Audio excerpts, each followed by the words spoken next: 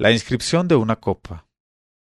El califa el-Motawakel cayó un día enfermo y su médico Yahya le recetó remedios tan excelentes que se disipó la enfermedad y sobrevino la convalecencia. Entonces afluyeron a él de todas partes regalos de felicitación. Y he aquí que, entre otros obsequios, el califa recibió de Ibn Catán, como presente, una joven intacta, cuyos senos desafiaban por su hermosura a los senos de todas las mujeres de su época. Al propio tiempo que su belleza, la joven llevaba para el califa, al presentarse a él, una botella de cristal llena de un vino selecto.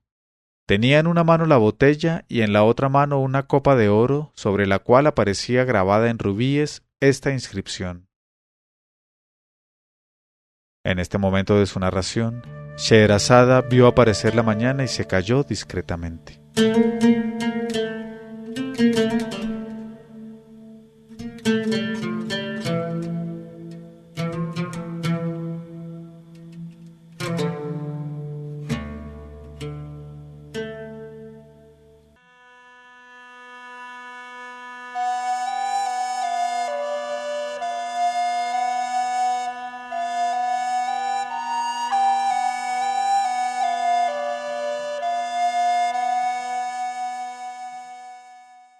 Pero cuando llegó la 384ª noche,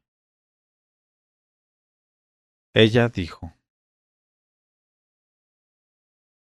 Tenía en una mano la botella y en la otra mano una copa de oro sobre la cual aparecía grabada en rubíes esta inscripción. ¿Qué filtro, qué tríaca, qué bálsamo o qué díctamo vale lo que este licor purpúreo, de sabor exquisito, remedio universal para los males del cuerpo y para el fastidio? He aquí que el sabio médico Yahya encontrábase en aquel momento junto al califa, y al leer esta inscripción se echó a reír y dijo al califa: Por Alá, oh emir de los creyentes, esta joven y la medicina que te trae te harán recuperar las fuerzas mejor que todos los remedios antiguos y modernos.